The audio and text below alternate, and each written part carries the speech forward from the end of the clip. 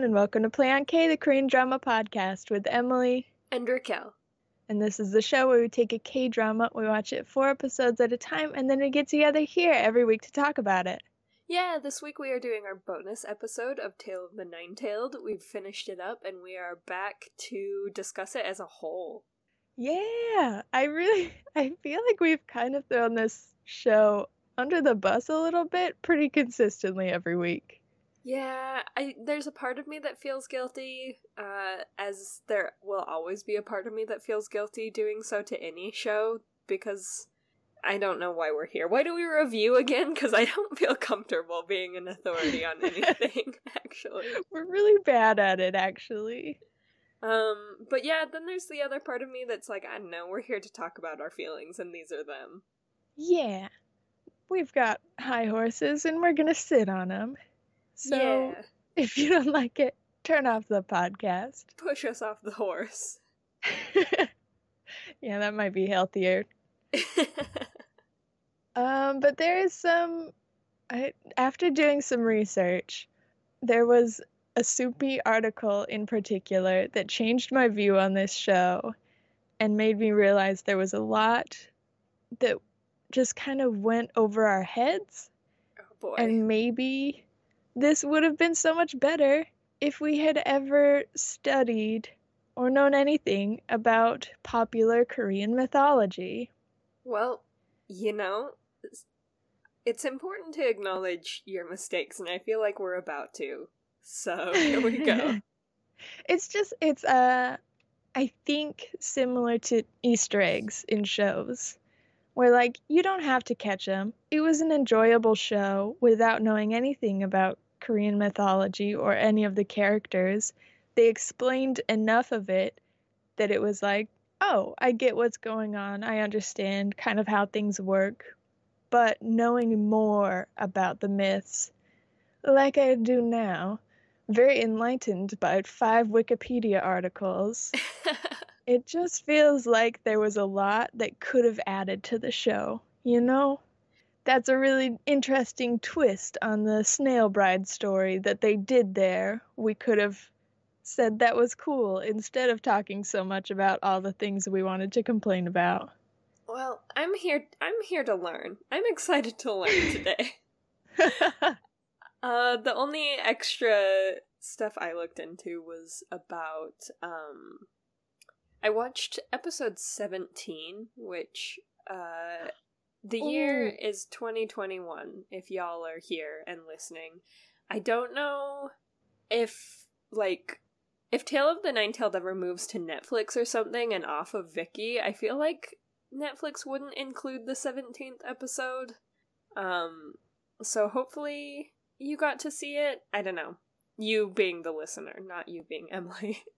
Yeah, I did not watch it. I totally forgot about it.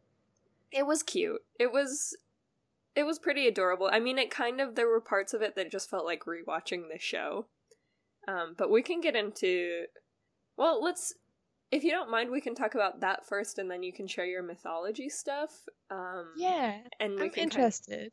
Okay, cool. Because I feel like the mythology stuff will be more interesting to, like, end on. It'll be a little more climactic, probably. Ooh. Maybe. Depends. Sell this episode 17 as hard as you can. So, it is starring Shinju and Yuri. Like, it is just them sitting on some chairs, rewatching scenes and talking about it, but from the perspective of Shinju and Yuri, not the actors. Like, they are being them. What? But, they definitely break character quite a bit, obviously, and just talk about it. But when they reference anyone in the show, they reference them by their character name and not by their actor name. So they reference Lee Dong-wook a lot, and how he's very comedic on set, and he takes a lot of time to make people feel comfortable. But they say it as, oh, look at Leon, making everyone comfortable. He just is so easygoing and likable and da-da-da-da-da. Oh. Yeah, so it's really wholesome, and I loved that about it.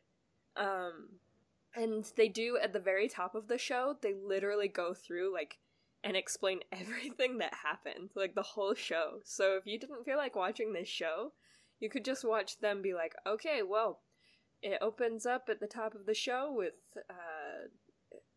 these two continually running into each other, and she's suspicious. She's got those PD instincts, so she starts to chase this lead, and it like goes through like what happens on the island, and then it goes through like that part with the bus stop and like the one survivor, and it's just really, really interesting how they just give a play-by-play. It was like watching it was like listening to a podcast review.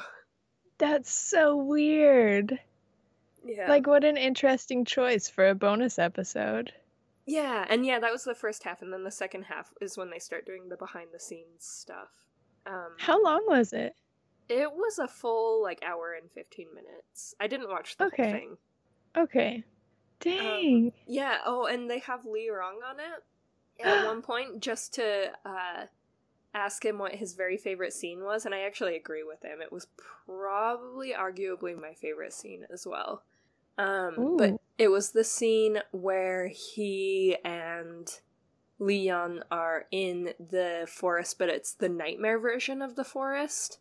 And Leon starts talking about how his sword has never missed its target, so why would Lee Rong be alive if he didn't want him to be alive? And it's very emotional for Lee Rong, and it's very, it's a pivotal moment, I think, for pretty much the whole show, because we have this villain in Lee Rong all the way up to this point, and then all of a sudden it's like, oh, he doesn't feel like such a villain at all anymore. He was just a very lost boy. Dang. Oh, that's a good pick. Yeah, it was nice hearing him, like, the actor and the character kind of talk about that moment, though, like that bonding moment of brothers, too. So I would definitely suggest at least skimming through that episode. Again, I didn't watch the whole thing. I don't know. I don't have a full hour's worth of patience for stuff like that. Anyone who listens to our podcast, wow, you know? Why? Why do you listen to us? I feel like you could watch it in like a year and be like, oh, I remember this show. I don't need to watch the whole thing again. But dang, walk down memory lane. Yeah, just kind of revisit some scenes and remember what's going on with it. Yeah. Remember all the good feels.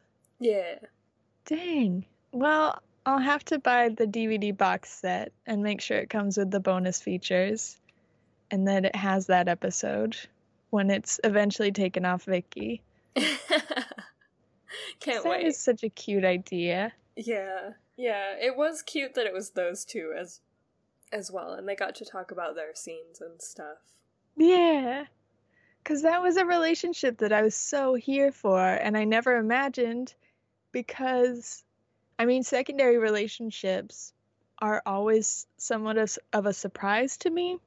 There are some shows with such amazing secondary leads that fall in love, and it's like so memorable. Descendants of the Sun, right off the top of the head. Even Oh My Venus, I still think about from time to time.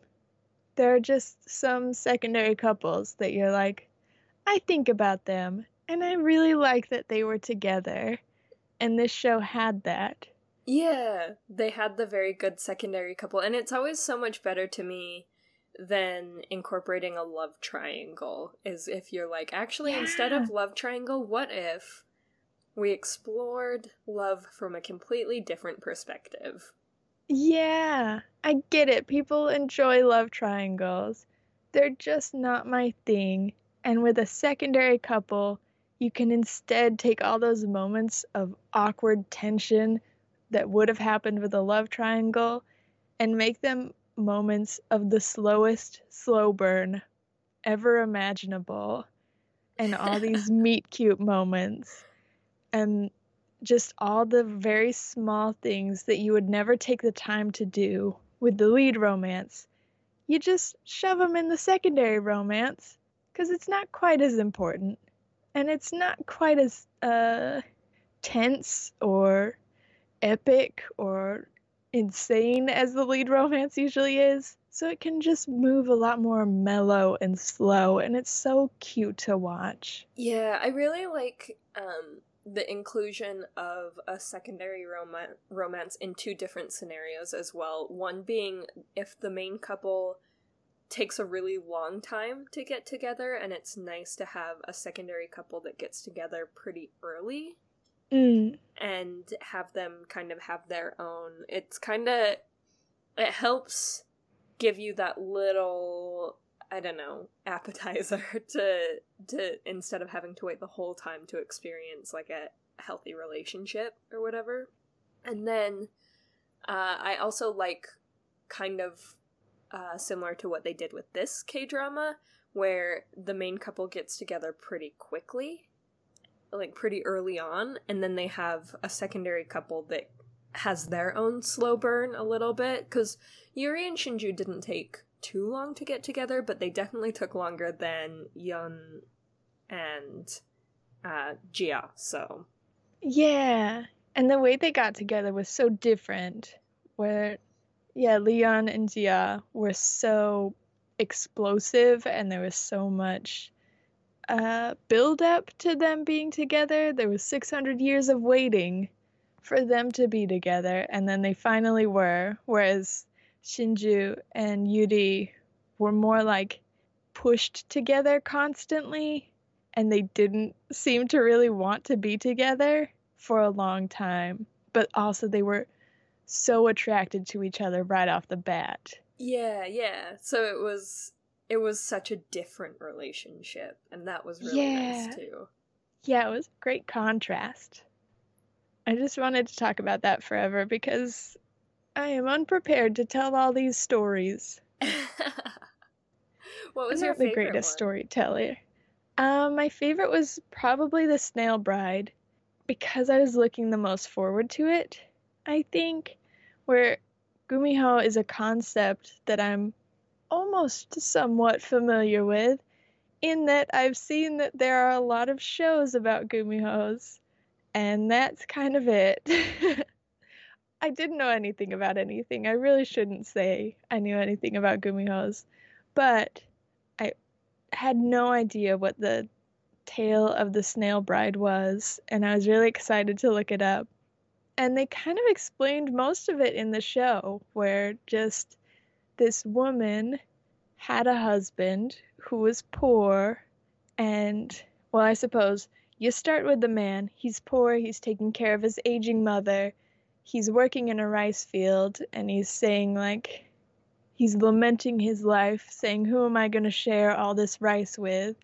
And someone says, you can share it with me. And he eventually finds that it's a snail that said that. It's not clear whether he knew the snail said it, but he eventually finds a snail. He takes it home, keeps it in like a jar or something, and every day when he comes home, there's meals prepared for him and his mother. And so he leaves for work one day and then sneaks back home to see that a beautiful maiden has come from the snail shell and is cooking meals for him, and he asks her to marry him. That she agrees, and they become wed.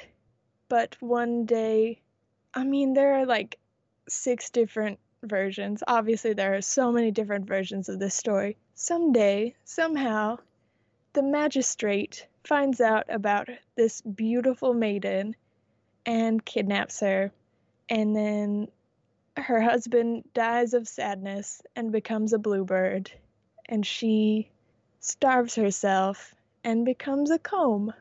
That's the most popular version, according to the National Folk Museum of Korea's website. Beautiful and heartbreaking and just a little bit strange from my perspective, my dumb American perspective. Very much so. But, like, if it was a story you had grown up with, and you saw this restaurant where she's supposed to be, like, the Snail Bride is depicted as this woman who can cook amazing meals for her husband every day, you might immediately get a kick out of her having this restaurant, being a restaurant owner, period, but also preparing these meals for Leon, who's constantly like, the food's just okay. And literally everybody else in Korea being pretty enamored, or everyone else who comes to a restaurant being pretty enamored with her food and pretty impressed with it. You might get a little bit more of a giggle out of like Leon snubbing it a little bit. Yeah, like it's just that little wink, like you said, an Easter egg that we never understood, but you would have that background knowledge of it if you knew any amount of that particular piece of folklore.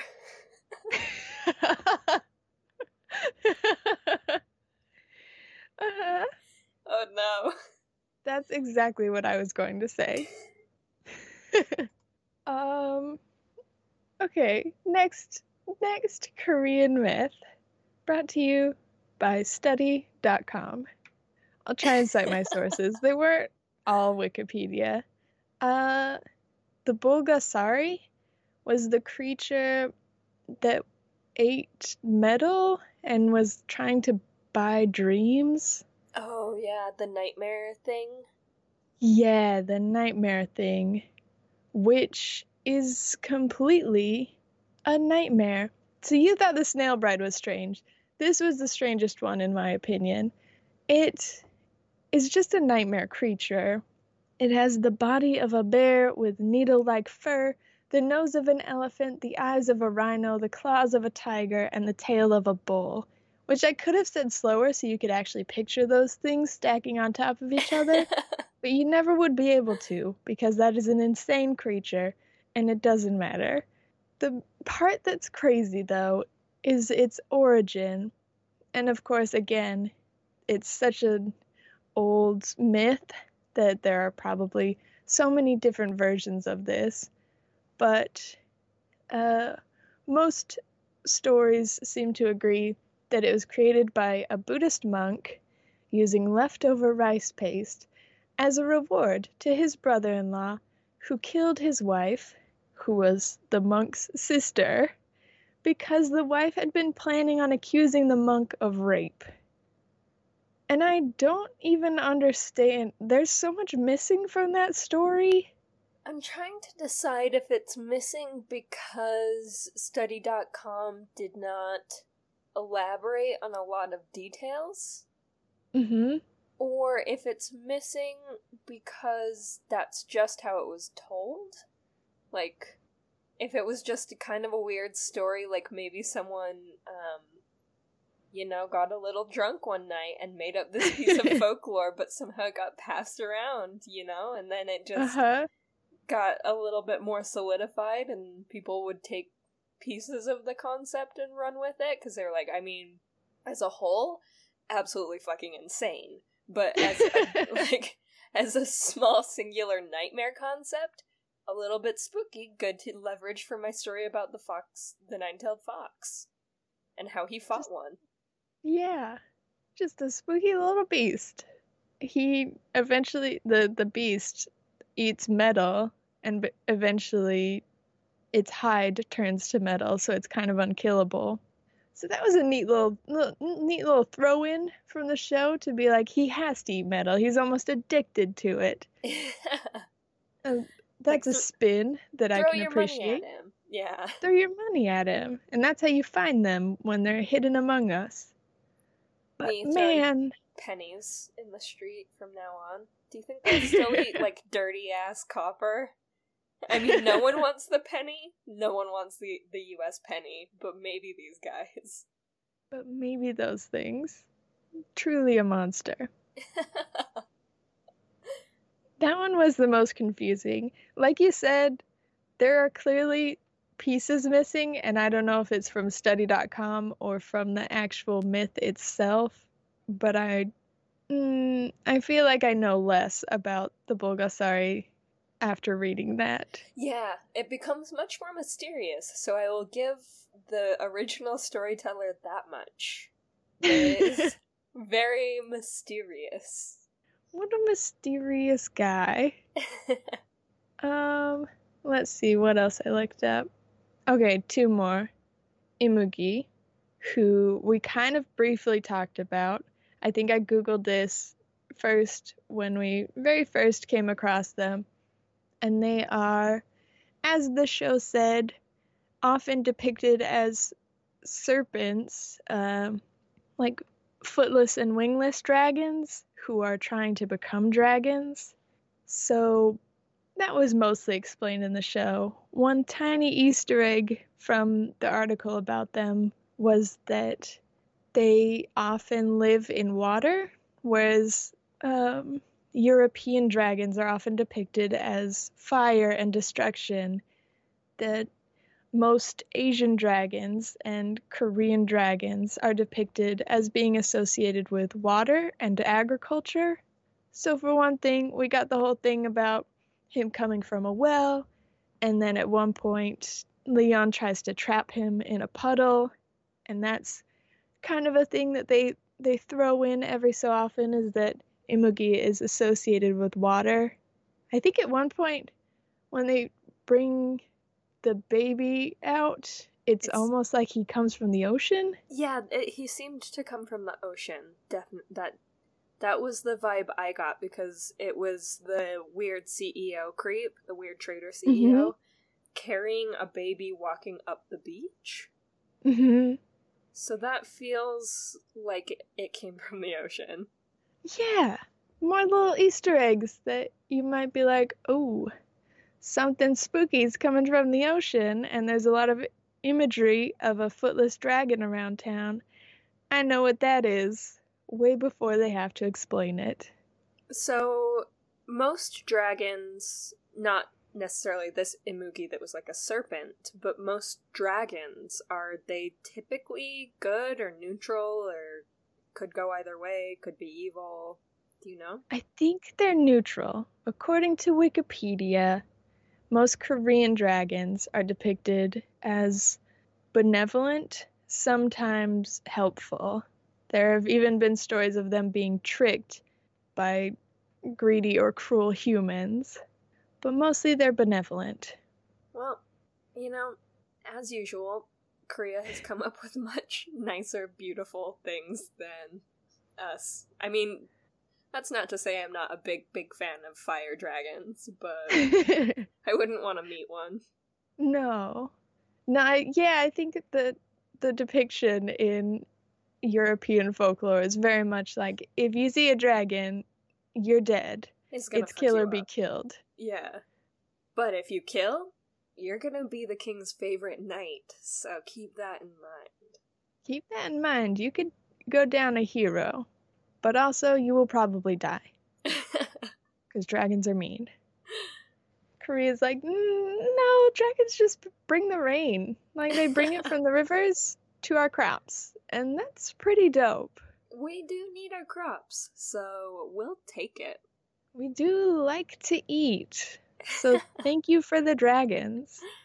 And the Imugi are just like lesser dragons trying their best to become dragons. One of the potential prerequisites, there were a few different versions, but one of the potential prerequisites was like 1,000 years of good deeds. I was like, wouldn't that be so nice if our Imugi in the show was just like 1,000 years of good deeds for y'all? I'm going to write a spin-off oh, here we go. It's the spin-off series time of the bonus episode. Spin-off series. An Imugi that is trying to become a god/dragon, similar to this Imugi, but it's the main character. We'll make it a she, because we've always wanted that. So, for once, the main character of a fantasy drama that is the mythical character gets to be the female. Here we go. She's looking to become a dragon, and she's doing lots of good deeds. Who should she fall in love with? What would make it the most narratively interesting for her to be, like, who? Do you know? Oof. I feel like it has to be a human, because it's always a human that causes the most tension, but also it brings the audience into the story a little bit. Yeah, like it's that connection of worlds. Yeah, and that I think something that Tale of the Nine-Tailed did really beautifully was with Leon wanting to be a human was him constantly romanticizing human life and saying like, you can cry all you want, but even death and all of your hardships and your everyday boring tasks are so beautiful to me. And I think that's an underlying tone in a lot of fantasy shows of like regular human life is underappreciated, and I hope the audience appreciates it. Beautiful. So I'd say that our Imugi has to fall in love with a human. Yep, so the Imugi falls in love with a human, which is very inconvenient because she's really just trying to focus on herself right now and doing all of her good deeds. Uh-huh. So that she can become a dragon. That's as far as I've gotten.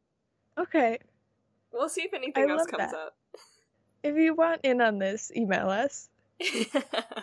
We'll get a script going on Google Docs. Yep, email us, we'll send you the link. This is going to be an open source K-drama. Oh, it's going to be a mess. Can't wait to start our new podcast where we do script readings of open source dramas. K-dramas that we've created. Ooh, can we hire voice actors for all the roles? Yes, absolutely, we can. Laura Bailey looking at you. One. I know you're unemployed right now, so probably you'll want to be on our podcast.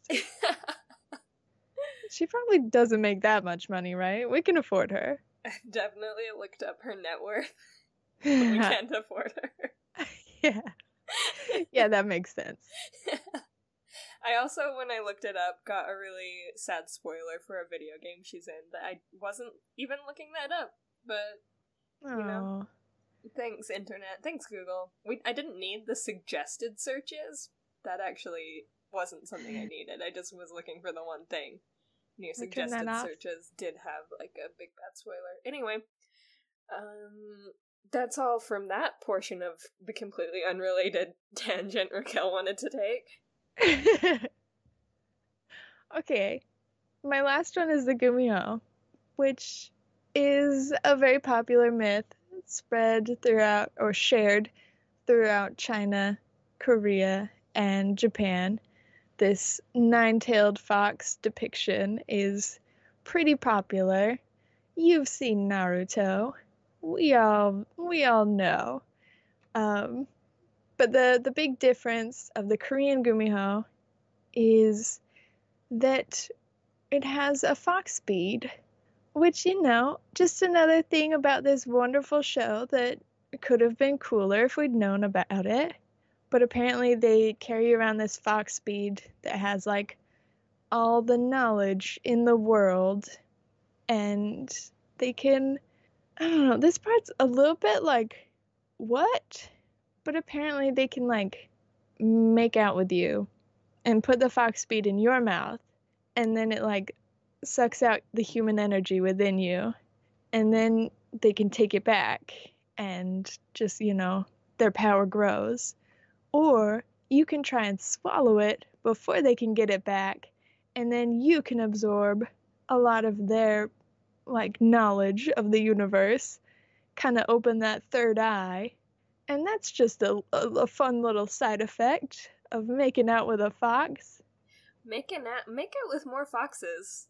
It's like a fun play with that fire, you know? See if you can swallow some fox speeds. See what happens. Just go for it. Yeah, I would also like to see that somewhat. Maybe that can be like a side plot of another human that is running around trying to get as many fox speeds as possible and try and make out with everyone. And not die. Yeah. Because these Gumiho, part of their myth, as they kind of mentioned in the show, is that they usually only interact with humans to try and seduce them and eat their livers. That's a big thing. Dangerous game. Yeah. Make out with someone, but... they might eat your liver. They might take your gum and your liver, so... So be careful. I will say, as a point against us, which, you know, there should be many, We wanted the Imugi to be a woman so badly with all of our hearts. One thing that we didn't know was that in mythology, in Korean mythology, often the Gumiho is depicted as a female, like a seductress. And this was one of, or maybe the first show, Korean drama, to depict a Gumiho as a male. Why is it better to make the male the super powerful fox thing? Do we want to analyze this? Do we want to go down this foxhole? I think it's fine if we just say, do it once. I think that was great. Do everything once. We can gender bend one time, and I'm into that. I mean, like, almost all of the foxes were males in this. There was one female fox. Well, there were two, but one got murdered in the first episode. Yeah, that's fair. By a male fox. By a male fox. A more powerful male fox. Oh, no. Shouldn't have opened this can of worms. Well, what is the monster? I'm blanking right now. There's a monster that's a female that, like, sucks the life out of you. A succubus. Yeah, it sounds like usually Gumihos are very adjacent to a succubus. Yeah. So I'm fine with switching it up and being like, what would happen? What would it look like? Because the prevalence of the succubus in Eastern or Western mythology, and then the presence of the Gumiho as a seductress in Eastern mythology. I get it if we're like, we've seen it, it's old. Well, I think there is such thing as a male succubus, though. It's called an incubus. Oh, what? I thought it was just like a vampire. She's not very good at any of this mythology stuff. Okay, well, I'm glad they tried it once. I'm okay with having one single show about a male Gumiho. That's plenty. And good for you for making it and being the first. Yeah, the only other show I've ever watched about Gumiho was a one-episode thing. Again, or if you subscribe to our Patreon, because I think I said this when we talked about Gumiho, the very first episode. But if you subscribe to our Patreon, there's a bonus episode that we recorded where I watched a very low-rated horror anthology, and the first episode was about female Gumiho. There was no seduction. There was murder. But there was another show that My Girlfriend is a Gumiho from 10 years ago that I've never watched, and I've seen so many advertisements for, with Shin Mina, our beloved Shin Mina from Oh My Venus, where she's the Gumiho. I think that's the second most popular one. I will say confidently. I was gonna undermine it by saying I think. I don't really know. But what's the point? It's my podcast. Correct me if I'm wrong. I will confidently say the second most popular Gumiho story, the first most popular until this groundbreaking new show, was a female-centered one. A classic. A classic. I bet that isn't super high rated either. Maybe that'll be the next one I watch. Yeah, you should watch that next. I will. I'll watch Shin Mina. She's a doll. I love her. I'll go watch My Girlfriend is a Gumiho if I can find it, if it's licensed in my area. That's fair. And see if I can learn more through the lens of K-dramas. One fun thing that I heard or I read about Gumihos was that they are often depicted as having one feature or a few features that are still very fox-like. So it's neat. I think it was not off-putting, just surprising to see Lee Dong-wook with red hair. Yeah. But it's so neat to be like, he's very foxy. That's a thing about Gumihos. They're a bit foxy. I thought that just about everyone... I need to not shift when I'm talking because it makes a noise every time. It's easier to edit out later. Anyway, that'll come out in post, I'm sure. I thought pretty much all of the other characters, except maybe Shinju, looked very fox-like. All of the fox characters. Like, I thought Lee Rong looked very fox-like, and I thought Yuri looked very fox-like. Those two have foxy little faces. They did such a good job with casting those two. Shinju, no shade. He's also very, not eccentric looking. He's got distinct features. That's the word I'm looking for. He's very distinct looking, but it just wasn't quite as like, that's a fox as the other two. He didn't look like a dangerous fox. He looked like a little puppy fox. They also should have dyed his hair a fox color. Ooh, that would. So it would be clear. Yes. But that was neat. It was neat seeing Lee Dong-wook have some red hair. It's something that I would have thought would not work and would look bad. But of course it didn't. It looked wonderful. Can I ask, did you ever watch Boys Over Flowers? I did not. Okay. I watched it when the Korean Drama Podcast came out. It's just called Korean Drama Podcast. They have 2 seasons. I've only listened to season 1, and it was very good, and they watched Boys Over Flowers. And honestly, I think I stopped watching about halfway through and just started listening to the podcast because the show is really terrible. However many years after production, it's just one of those classic K-dramas where everybody is a bully, including the male lead. Oh, mostly the male lead. So very heirs. Very heirs. Same era. It's, I think that was Lee Min-ho's, like, first huge drama, Boys Over Flowers was. And, it's rough. It's rough to watch it after watching a few dramas. But, anyways, I forget my point. Point is, that Lee Rong was in it. Oh, what? Was he... He was one of the boys with the flowers. Was he a bully? So, just to break down the boy group, there is main character, Lee Min-ho. He's the male lead. There is love triangle character, kind of the quote-unquote soft boy, aka the only reasonable human being in the group.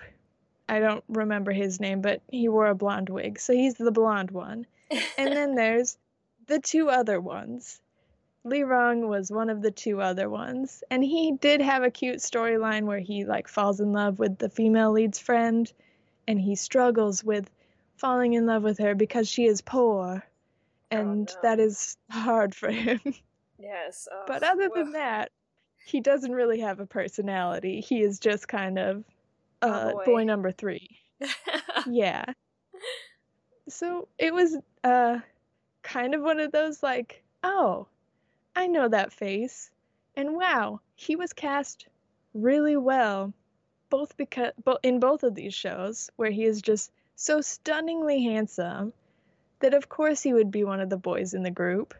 But also it's so much nicer to see him as an actual character with so many feelings. Yeah, and if you listen to our last episode, y'all know that he was our favorite character. He was my favorite character, at least.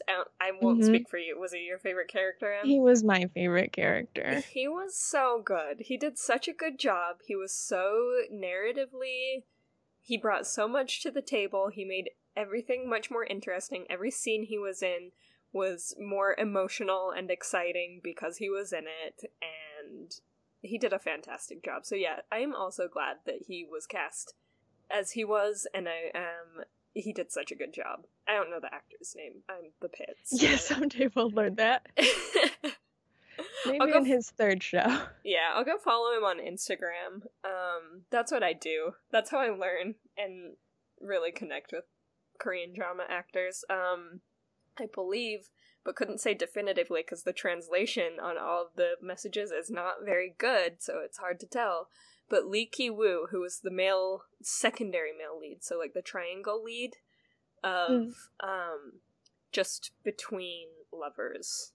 Okay. The tall guy. Yeah, the tall guy. I'm pretty sure he adopted a puppy this week, so it's a really cute puppy, too.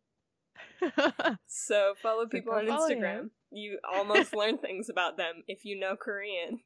Fair enough. Or you can use that good Google Translate like we do and somewhat learn things. Yep, just half learn them. Aw. What would you rate this show? I would give this show, is 7.5 too mean? It was brutal, but I'm here for it.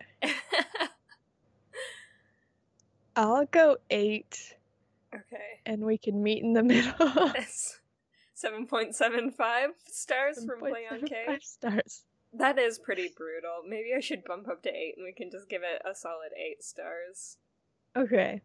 Yeah, well, let's give it a Play on K 8 stars, because the production value was fantastic. I really loved Lee Dong-wook.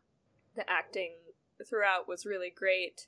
We just didn't get as engaged, which is where the 2 stars came from. There were just moments, and if you listen throughout the entirety of all of our episodes of this, you will kind of get into the nitty-gritty of why we didn't engage with certain things in this show. Yeah. And those are valid. Yeah. So we'll stick with our 8. That's not a bad rating. Yeah, 8's pretty good. 8's pretty good. Do we have any awards to give? The only nomination I have for Bus Stop Girl Award is more comical than anything, because it's the guy at the bus stop. Was it the old totem grandpa? Yeah. That's who I was gonna nominate. So we'll give our Bus Stop Girl Award to the bus stop grandpa. Nice. Yeah. Because he confused us, but I think at the end of the day he did a good deed. Yeah. Did a good turn. Nice. He did our girl a good turn. He almost choked her out there for a minute, and that was confusing. but at the end of the day, she's alive. Because of him. And that's more than most of our bus stop girls can say. There was only like one dog that I can think of. I feel bad if there are other dogs, especially if they died, because this main dog really didn't do much. There were 2 dogs, technically, because Blackie was also a puppy. Oh, Blackie gets the award, for sure. We'll give the happy award to Blackie. I forget Shinju's dog's name. Anastasia. Anastasia, okay. I really feel like Anastasia went through a lot, and then she died and was reincarnated as a completely different breed for the next episode that she was in. I don't know if anybody else was troubled by that. Well, I was glad they finally aged her at the very least. Yeah, but they really did not address that it was a completely different dog. Nope. Nope. That's the same dog. That's the same dog? Oh, cool. I've never seen dogs before, so I assume you're right.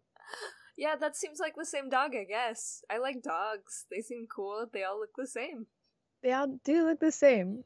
And that one is the same as the one before. So nice. Glad you saved it. I don't need to be caught up on that. Blackie is our award winner. Good for you, bud. For sticking around the forest even when your owner had abandoned it. Oh, we can't talk about it. We don't like when we have happy award winners. No, it's actually really hard to deal with happy award winners. Do you have anything else to say about this show? I feel like we've said a lot. Mm-hmm. I feel pretty comfortable with where we're leaving it. I don't have much else. Anything from you? No. I feel like if we talked about fashion, I would just go on for hours about how good Lee Rong looked and how hit and miss Jia's outfits were. Yeah, at the beginning I loved all of them. By the end I was like, I love 70% of these. There's like that yellow outfit that she's in when Leon dies, and I was like, I'm here for that. Yeah. That is so pretty. And then there's the outfit when she's on the beach, and it's like turtleneck plus grandma dress plus grandma cardigan plus sneakers. Hey, Where did you get that? Can you return it still? Does it have the tags? Could it? Could you return it? You don't need to. You can just donate that. Get rid of that. I do not like it. Yeah, all of the components I'm sure are fine alone, but what are you doing? Stacking them up like that? Hit and miss. But yeah, I don't think any of the fashion in this show, obviously, Lirong and Leon and Yuri were pretty stunning all the time, every scene. Yeah, pretty consistently they were bringing their A game to the fashion of this show. But it wasn't like, wow, I'm going to remember this look forever. It's just like, those are great outfits. I liked them. There are things periodically that happen that indicate to me how out of touch with fashion I am as a person. Usually these things happen in K-dramas, and the thing that happened in this K-drama was the sneakers, the like tennis shoe sneaker things that Leon buys for Gia. Did they not light up? They or did they light up? Yeah, they look like Skechers. They look like light up Skechers. That I think I had a pair of glittery light up Skechers where like the sole was like 15 miles thick and it lit up. When I was probably like 7 or 8. And that's your gift to your adult girlfriend? Sure, bud. And maybe those are fashion. Like maybe people looked at those and were like, dope fucking shoes. But I only saw her wear them once, so I don't know. That's all I'll say. Yeah, some bold choices that I did not understand. But, you know, okay. It's probably on us. We're being real, it's on us. We're behind on fashion. Yeah, I like what I like, and it's not fashionable. I'll give you that. Well played, K-dramas. That was my last thing. If you guys have anything else that you wanted to add to all of our thoughts, you can email them to us at playonkpodcast@gmail.com. Or you can leave comments directly on our episodes. Our website is playonk.com, and there you can also find a link to our Patreon or sign up for our newsletter so you never miss when we start a new show or when I monthly send out emails of what I watched. Yeah, we also have, we're on a bunch of different streaming services. You can find us on Blueberry, Stitcher, iTunes, Spotify, and on most of those platforms. You can also rate, review, and subscribe in some way, and doing so helps other K-drama podcast lovers find us. Yeah, or if you want to support us more directly, we are on Patreon, patreon.com/playonk, and there we have blog posts and watch parties and bonus episodes and lots of fun stuff. But also, we just enjoyed having a space that we can talk to you guys, and it means the world to us that you show your love and support there. Thank you for all of our patrons. Yeah, thanks so much, and if you haven't checked it out, check out our tiers. Woo! And then we are also on different social media sites like Instagram and Twitter. You can find us on Instagram at PlayOnK and on Twitter at PlayOnKPodcast. Did I switch those? Yep. Okay. You can find us on Twitter at PlayOnK, and you can find us on Instagram at PlayOnKPodcast. Woo! I was like half listening, so it took a solid minute to register that anything had happened. It's hard. We don't know why we've done it the way we have, but we have. We should just pre-record this part so that we stop ruining it every week. But then how would people get to know about how we're absolute messes? I think the point is that they're not supposed to. Yeah, it's too late. Here we are. It's been years. Thanks so much for listening to this episode and to this series of episodes. We're starting a new K-drama next week, so watch your emails and we will announce what we're coming out with soon. Yeah. Okay, bye.